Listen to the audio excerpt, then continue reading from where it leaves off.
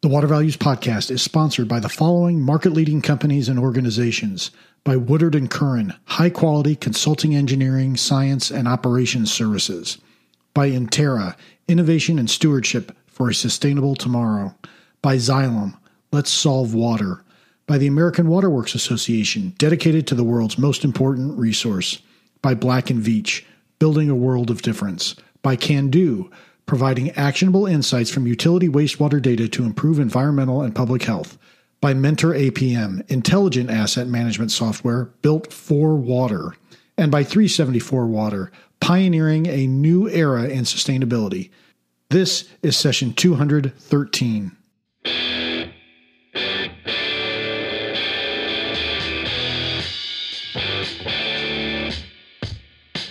Welcome to the Water Values Podcast. This is the podcast dedicated to water utilities, resources, treatment, reuse, and all things water. Now here's your host, Dave McGimsey.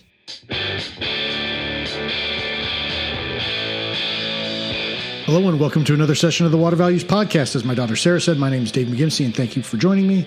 Hope everyone is having a great spring. We've got a terrific show for you today. We have Alan Tucker of the Metropolitan St. Louis Sewer District who will join us, and he provides his perspective on technology innovation in the water sector from the vantage point of an IT professional.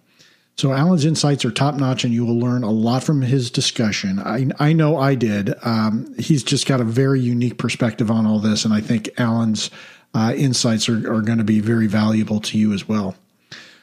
Well, we always begin with a hearty thank you to our sponsors: Woodard & Curran, Intera, Xylem, the American Water Works Association, Black & Veatch, Can-Do, Mentor APM, and 374 Water.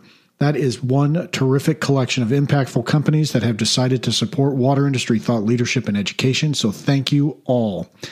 And I'd like for you, the listener, if you could please do me a favor.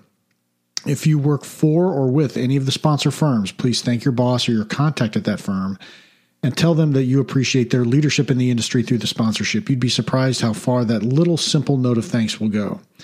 And as long as you're letting the sponsors know how much you appreciate their support of water industry education and thought leadership, why not leave a rating and review on Apple Podcasts, Stitcher, CastBox, or whatever other podcast directory you're accessing the podcast on? It would be greatly appreciated and, of course, helps others find out about the podcast. And while you're at it, please don't forget to subscribe to the podcast. Well, before we get to the terrific interview with Alan, we're going to take a Bluefield on Tap segment with Reese Tisdale. So take it away, guys. Reese, welcome to another Bluefield on Tap. How you doing today? Good, Dave. I'm living the dream, I guess. Sitting here in the closet talking on a podcast. Aren't we all? So we're heading into full on spring. Construction season starting. There's a lot going on. What's going on in the water sector that Bluefield's looking at this month?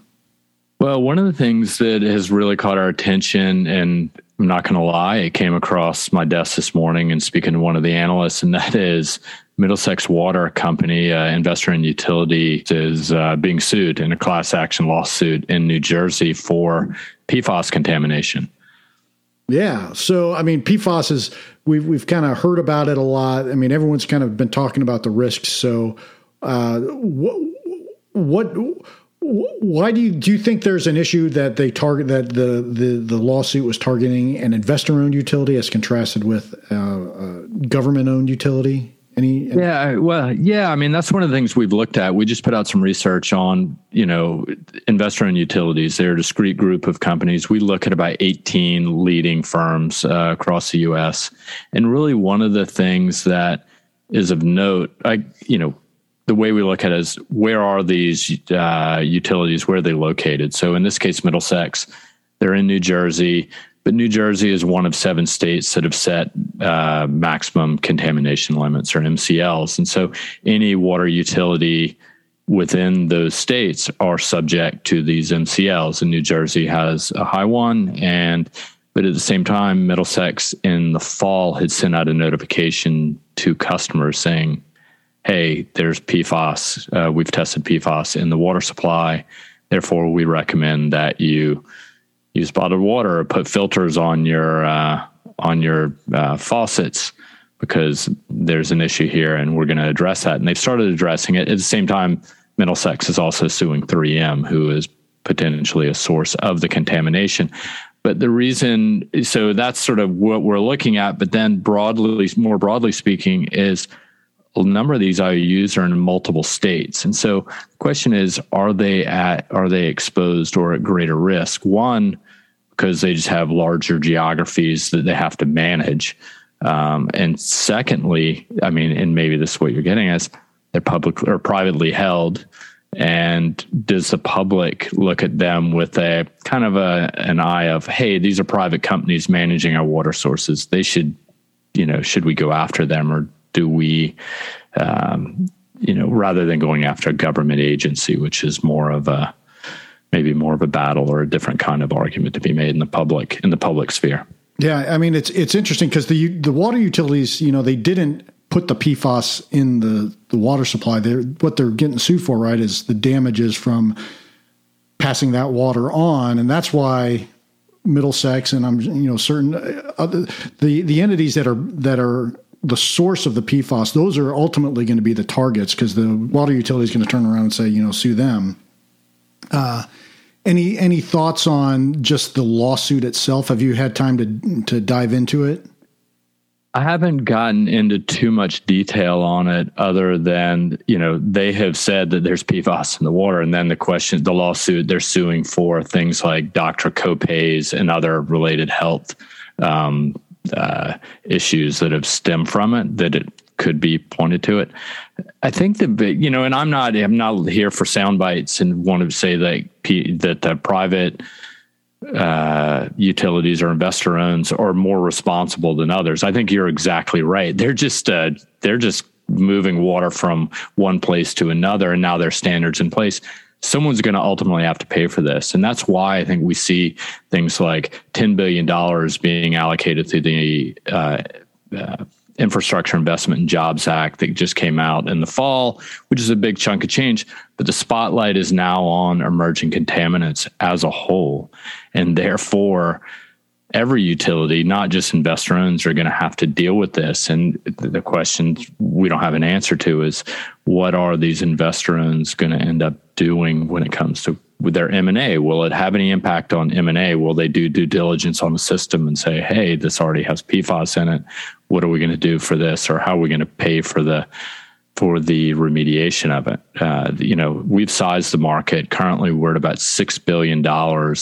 It's going to be spent just on treatment alone for PFAS over the next 8 years, so through 2030 in the U.S. So not a small market, but it seems to be really growing quickly. Yeah. And, there was a recent article in the Wall Street Journal about a municipality and some property owners and some water customers there that had sued a private firm, not the utility, but one of the entities that was putting PFAS into the ground, essentially. And it was at a fire training station, and so they tested all the foam there and over many decades. And they actually, the Wall Street Journal report said it was a $15 or $16 million settlement. And so I'm almost thinking that some of these companies that are settling out early for these claims may be gaining a better deal than long term, because once these PFAS costs rise and standards are in place, it's going to be a real battle. I mean, it is seemingly everywhere. Everywhere you turn, not only is it in the news every day, but you're exactly right. The firefighting foam, so military bases are a big source. So that's really where we started looking at this 3-4 years ago at Bluefield, where are the military bases, where are the identified sites of contamination. And then now it's gone beyond that to the 3Ms of the world, the Chemours, the chemical manufacturers and companies, and they're being sort of called to the altar, so to speak. And then, yeah, exactly. I just don't know where it ultimately ends, because it seems to be everywhere. And how ultimately we're going to deal with it, it's going to be things like activated carbon, which are pretty easy. Utilities understand the technology, but then we're also seeing companies like Evoqua who are bringing out ion exchange resins, which is a newer, different technology. And then there's always reverse osmosis. Yeah. I mean, it's going to be interesting, I think, because are we going to take a tag team approach where the water utilities have processes in place, but also the wastewater utilities and stormwater utilities have processes in place? Well, the wastewater is a whole nother matter, and I'm not sure if we've ever talked about is the biosolids. What we're seeing is that has a huge impact for some of these because utilities, particularly in the Midwest. I mean, you're in Indiana. A good example are these wastewater utilities selling or basically selling their biosolid waste for fertilizer usage. So there are companies that just take the biosolids for fertilizer use. But if it's got PFAS in it, that whole business model is potentially at risk if wastewater regulations come into place. And they're nowhere near that now, but I don't see why they wouldn't be coming down the pipe over the next 5-10 years. Yeah. I mean, because you're right. The PFAS issue is so ubiquitous that I've not studied it, but my gut is that we're going to need multiple sources for treatment or multiple ways to get it out of the environment. The drinking water issue is not a problem. It's really because activated carbon is something well understood. And actually a lot of water utilities already have that in place for treatment. The wastewater is a whole nother matter, but yeah, you're exactly right. Someone's going to have to pay for all of this. And we've talked about water rates, water bills, bond markets, state revolving funds. A one-time $10 billion investment through the IIJA ain't going to be enough, I'm afraid. Yeah, we're in agreement there. Very good. Well, Reese, always great talking with you. Thanks for dropping this knowledge on us, and we'll talk to you next time. Thanks so much. Absolutely, Dave. Talk soon. Yep, bye. As always, great information from Bluefield Research and Reese Tisdale concerning PFAS and some of the issues surrounding PFAS that have recently cropped up.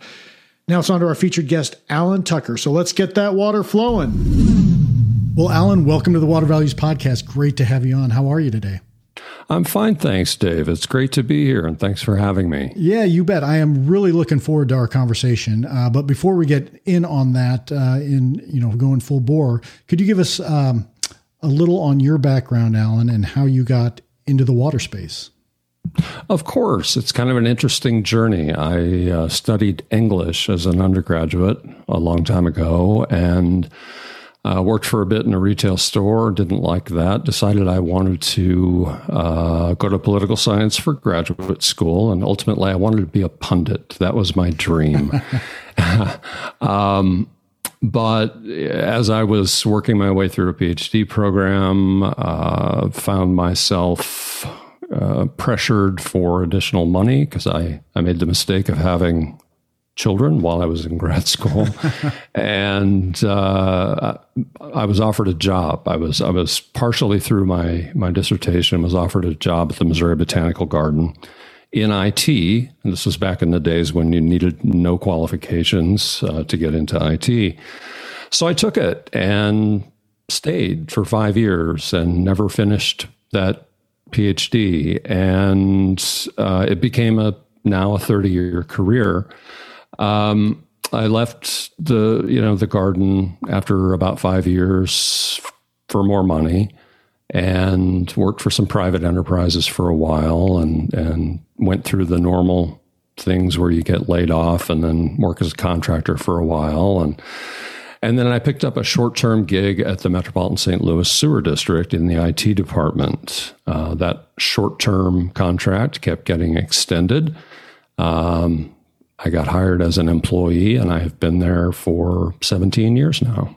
Awesome. So what role are you filling within the IT infrastructure at St. Louis? Currently, I'm the IT program manager for engineering, which means that I support all of the divisions of engineering.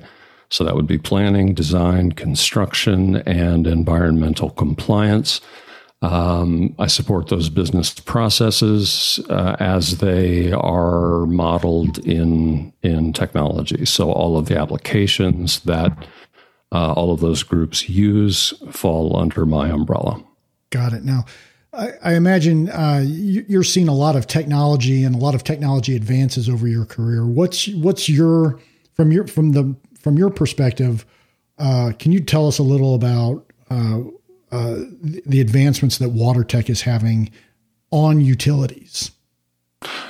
Absolutely, yes. It's very exciting, to be honest. With the advent of cloud technology and cloud native development, and the recent explosion in machine learning capabilities, we're seeing a lot of vendors offering solutions, products that promise to lift data out of these isolated data stores where it currently resides and combine it and analyze it in very interesting ways. So that concept tends to be a common theme in a lot of what we see on the water tech market these days.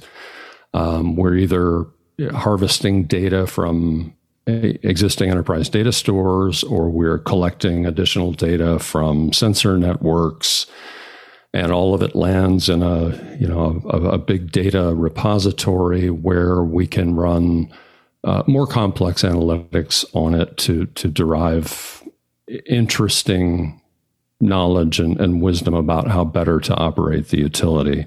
So an example that I'm currently working on is we're working with a consultant to create essentially a digital twin of a portion of our collection system to optimize the operation of that system. And with the data that's in a digital twin, machines can run tens of thousands of simulations and make recommendations for decision support for human beings to do different things than they may currently be doing to reduce overflows, which is the goal in this case. So the opportunities are great, and the technology advances very, very quickly, and it's very exciting. From my perspective, it seems like, at least you hear out there, you see a lot of folks out on LinkedIn and other forums talking about, hey, utilities need to adapt faster. If the technology is moving so quickly, but utilities are a little slower, that seems paradoxical. Can you describe that or explain that a little? Sure. This is one of my favorite topics. So technological advances are driven by the private sector, by entrepreneurs, by people who are interested in spinning things up quickly and getting to market first. These challenge incumbent technologies, and as a result, they present certain challenges to organizations that are dependent upon incumbent technologies. Utilities aren't really any different or much different from other large organizations that are the incumbents in any given industry. Once an organization becomes good at doing its core mission, it institutes processes and procedures, and it essentially organizes itself to be good at that thing that it does. Water utilities are organized to, produce or transport water, whether it's water supply, wastewater, stormwater, or whatever it is.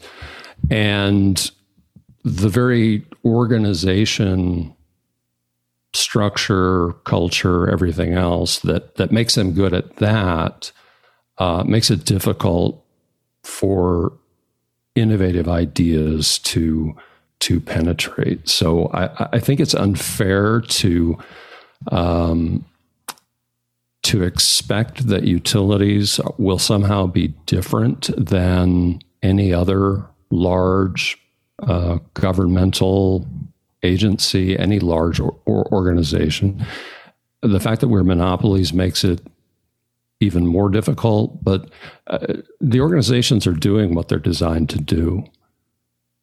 So the challenge is not the technology. A colleague of mine says, we've solved water. And I would add to that, what we need to solve is the utilities. And I think we need to have an open and frank conversation about the organizational complexities and the context within which utilities operate that just all combine to make this really difficult to do. Can you talk about the organizational structure in the utilities that kind of maybe might, I don't want to say be a roadblock, but might be putting up a little resistance to embracing technology? Sure. And I'll preface this with this remark. These are my comments, my observations. They're observations about the sector in general. They may or may not apply in all cases to the utility where I work. So I'm not speaking on behalf of, or, of MSD, or giving specific examples that I see there. But I think there are many issues, starting with the way the utilities are organized. They're typically organized by function. Engineering is a separate organizational unit from operations and IT. And each has its own objectives, its own agenda, and oftentimes those conflict. And in many cases, we don't see a lot of cross-departmental idea sharing or pollination or collaboration. Additionally, there are procurement procedures that can make it difficult because of the length of time required to do a pilot project, right? It may take 12 to 18 months to get funding for an idea. And during that period of time, that technology may have moved on to something else. So the pace at which we move, that we're designed to move, makes it hard to innovate. Additionally, it's very difficult for us to attract and retain tech talent for a variety of issues. The hiring processes tend to be cumbersome in many cases because they're governed by civil service procedures. And the starting salaries tend to be less attractive to top candidates. So I don't know the solution to that, but it is an ongoing challenge. And we're facing retirement of many of our most experienced and most valuable employees. So I think a combination of things just makes people resistant to newness. Yeah, I agree with you, and that's human nature. It seems to me that people get comfortable, no matter whether you're in the water industry or not. People get comfortable in a way of doing things, and it works for them. And so I think fostering a culture of innovation and change is something that we can all, every industry can benefit from. Would be my perspective on that. Well, I think you're right. I think, though, that we need to focus not on innovation and not on technology, but we need to focus on the benefits to people. People don't really care that much about technology. You buy a new device, you buy the latest smartphone. Very few people care how that works. They don't want to know all that stuff behind it, but they're glad it's there, and they want to be able to use it without learning a bunch of new, complicated things. Other people are perfectly happy, using a flip phone or something that they're familiar with, even though it may not be the most technologically advanced. It may meet their needs, and it may be perfectly fine for them. Yeah, I would agree with that. So it's not technology for technology's sake. It needs to solve a problem. Absolutely. Yes. Technology for its own sake is a recipe for failure. Yeah. You know, it was interesting. You were talking about the different divisions within the utility and how sometimes they each have different agendas. They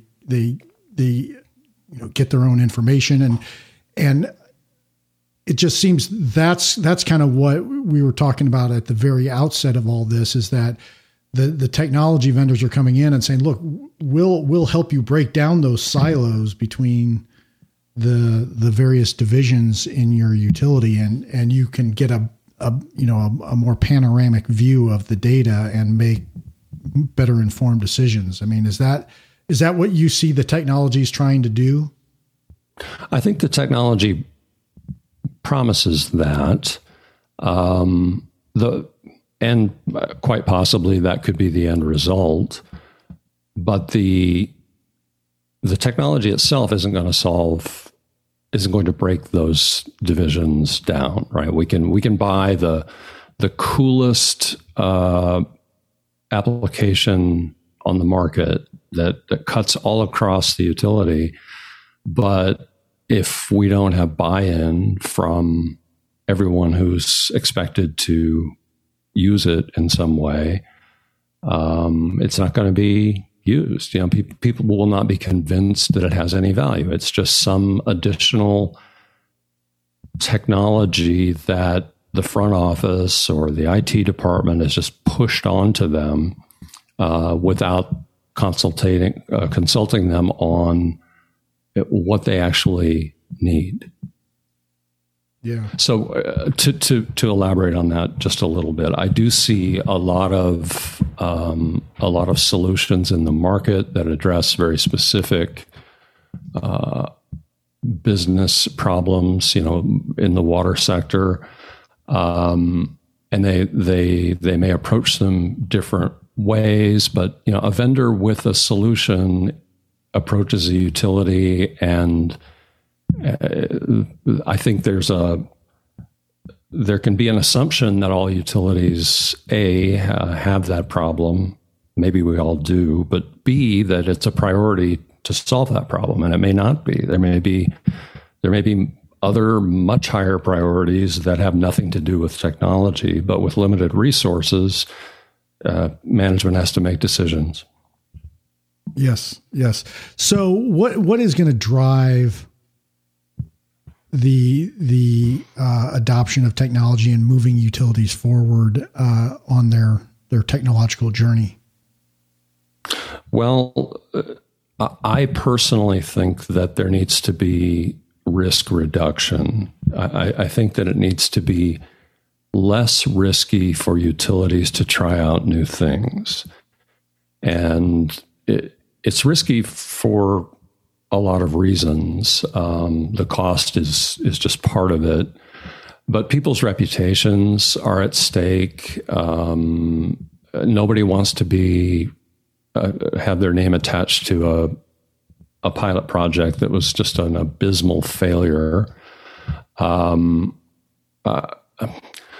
There's no single authoritative source of information about what's available technologically. That's even an extremely complicated landscape to figure out.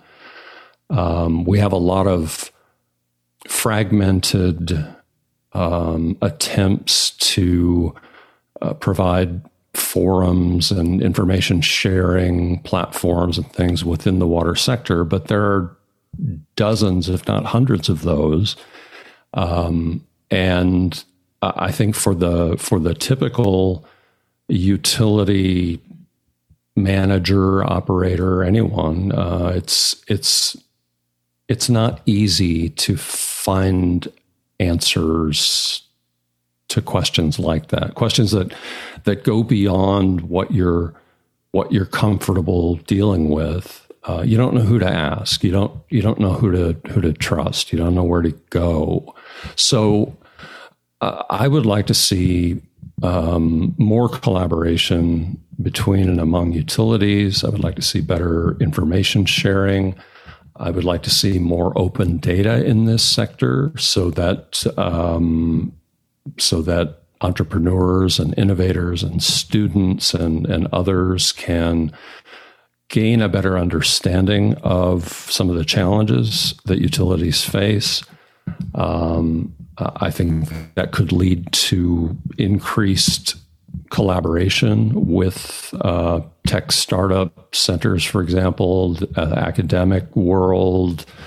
Once you combine and expose all of these things and kind of give people an opportunity to think about the issues, it's quite possible that all kinds of solutions may bubble out of that nobody's really even thought of yet. We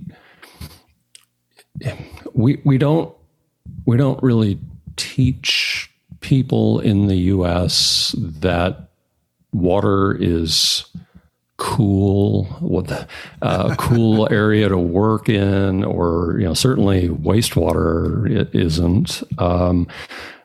So I think it would be beneficial if there were some kind of a coordinated effort to educate people better about the importance of our work and give them opportunities to see what it's like, to see the challenges that we face without having to get a job at a utility, right? Maybe there would be data sets, maybe there would be online, virtual spaces or games where you create a simulated watershed, and kids can get in there and tweak it and play with it and change variables and see what happens and begin to understand how complex it is and how difficult it is to manage.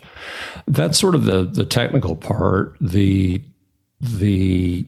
organizational issues, ideally a utility would have visionary leadership that has a clear and well-articulated vision of the utility of the future, whether that's 10 years out, 5 years out, 20 years out. And that vision includes digitization or modernization. I don't know that that's true in a lot of cases. And I think people's conception of what that really means or looks like is going to be very different in different places. I guess the crux of it is I think I would like to see more openness, more sharing, more collaboration, more openness and less sense of ownership of a certain data set or an application or an area of business, and an admission that other people may have ideas that are good, to contribute to these things. Yeah. As you were talking, I was thinking that when you were describing the leader of the future, I was thinking that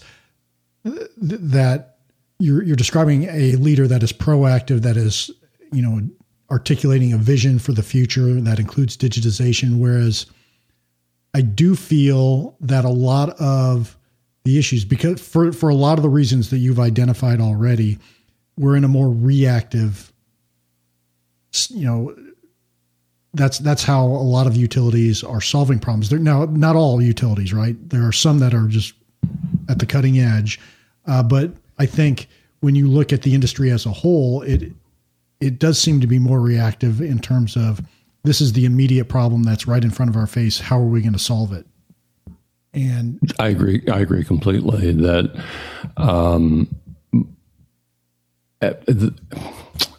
reacting to particularly external pressures is something that utilities are quite good at. If there's if there's a water scarcity issue, then the utility actually may embrace innovation as a means of dealing with that.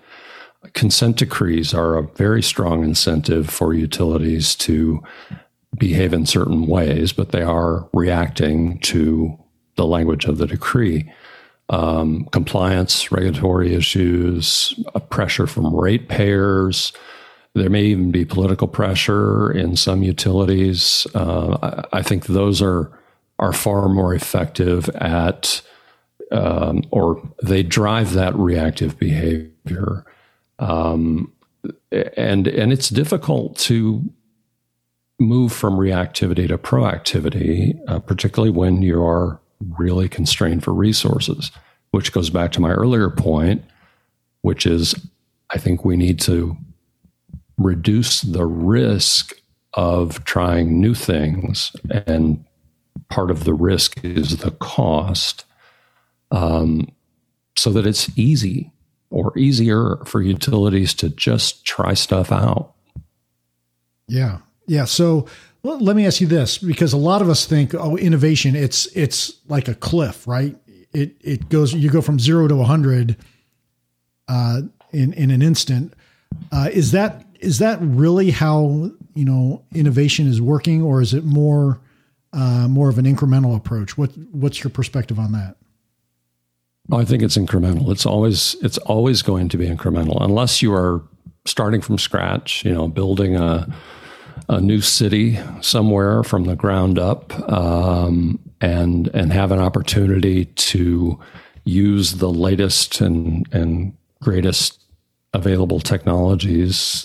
You're dealing with what was built in many cases decades, centuries before you, and I think the only way that you can make those improvements is incrementally. Incremental improvements are fine, and they're great at showing business value. I think there's a risk, though, in making those incremental innovative changes if they're happening without a coordinated vision of where the utility wants to end up. And one of the things that I've talked about with others is that, an incremental innovation is an attempt to optimize a small part of the business, right? You're finding an optimum for some subset of what the utility does. So you get a local optimum. Well, you start doing that multiple times across the utility, and you arrive at these sort of multiple local optima, and those can converge on a true optimization of the entire environment, but that's not likely to happen without a lot of direction and governance.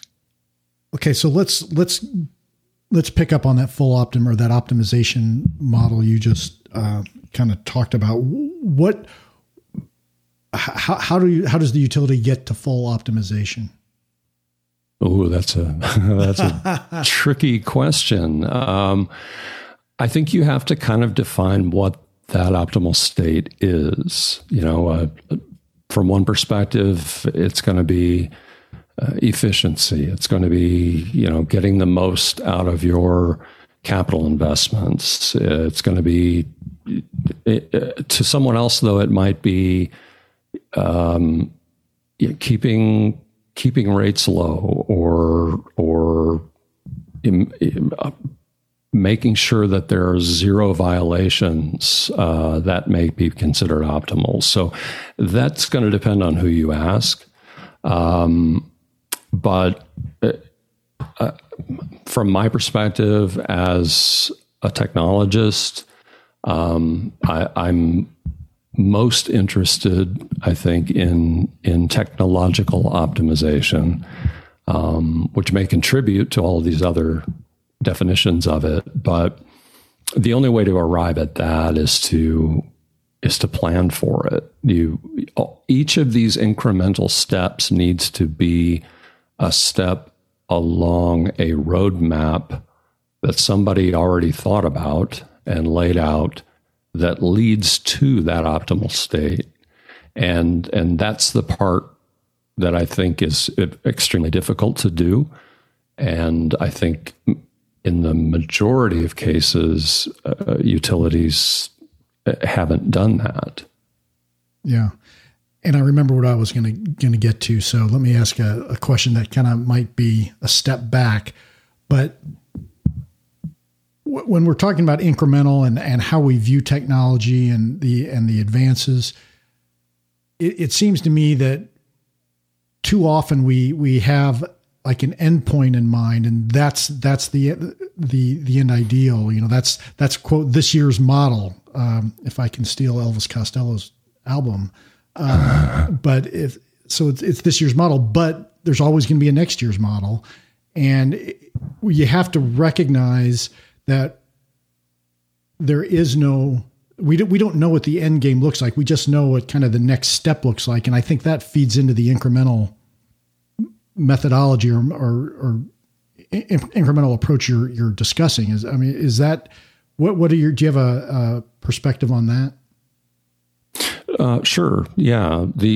So you're describing a complex dynamic landscape that, if you change something over here, then the rest of the landscape kind of shifts to accommodate that. It's not that a person can't make a change without there being ripples and changes elsewhere in the organization or in the industry. And of course, you can't really accurately describe the future. None of us can.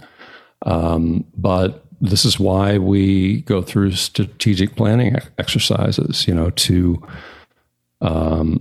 paint that picture as best as we can some number of years into the future. And that's why we come back to the table and revise those from time to time, because that landscape keeps changing. Yeah, I agree wholeheartedly. Well, Alan, you have been absolutely terrific. I've really appreciated your insights, and especially coming from where you sit within the organization in the IT sector. So I thank you so much for your time. I do want to see if you have a leave behind message, and what would that leave behind message be? We're all in this together. So let's not throw stones at the utilities and blame them. Let's all find a way to collaborate and solve the problems that face us, water problems, together. Yeah, it's a great message of again, togetherness, right? So, well, Alan, again, thank you so much for coming on. For those who want to find out more about you, more about your work at the St. Louis Metropolitan Sewer District, where can they get that information? Sure, Dave. I'm on LinkedIn, and I encourage people to connect with me there. And if you'd like to learn more about the Metropolitan St. Louis Sewer District, you can go to msdprojectclear.org. So, Alan, again, thank you so much for coming on. Great speaking with you, and we'll talk to you soon. Thank you. Dave, thanks for having me. You bet. All right. Bye, Alan. Bye. What a great interview by Alan. He did just a fantastic job sharing his insights and how we can all work together to cooperatively promote technology advancement in the water utility arena. Just really good insights from Alan. So thank you, Alan. Really appreciate your time and taking some time to sit down with us and share those insights. Well, I'd love to know what you thought about the interview. Please check out the show notes page for this information and for the links on this episode. Just Google the Water Values Podcast and click the first link that comes up. That's our landing page on the Bluefield Research website. Again, the Water Values LLC and Bluefield Research are not affiliates. We just have a joint marketing arrangement. And as part of that, Bluefield Research is kind enough to give us a home on the web. You can also tweet about the podcast using the hashtag Water Values and tweet at me using my handle at DTM1993. You can email me at david.mcgimpsey@dentons.com, and you can sign up for the newsletter at that Bluefield Research landing page, or that landing page on the Bluefield Research site as well. Thank you again for tuning in, and I hope you make it a great day. Plus, I want to give a huge huge thank you to our sponsors. Again, sponsors of the Water Values Podcast for the 2022 calendar year include Woodard & Curran, Intera, Xylem, the American Waterworks Association, Black & Veatch, Can Do, Mentor APM, and 374 Water. This show would not be possible without those great companies and industry leaders. And again, thank you for your support and for listening. I can't tell you how good it feels to be part of the water industry with such caring and dedicated participants, and I feel privileged that I get to work with you and interact with you every day. So thank you. Finally, and in closing, please remember to keep the core message of the Water Values Podcast in mind as you go about your daily business. Water is our most valuable resource, so please join me by going out into the world and acting like it.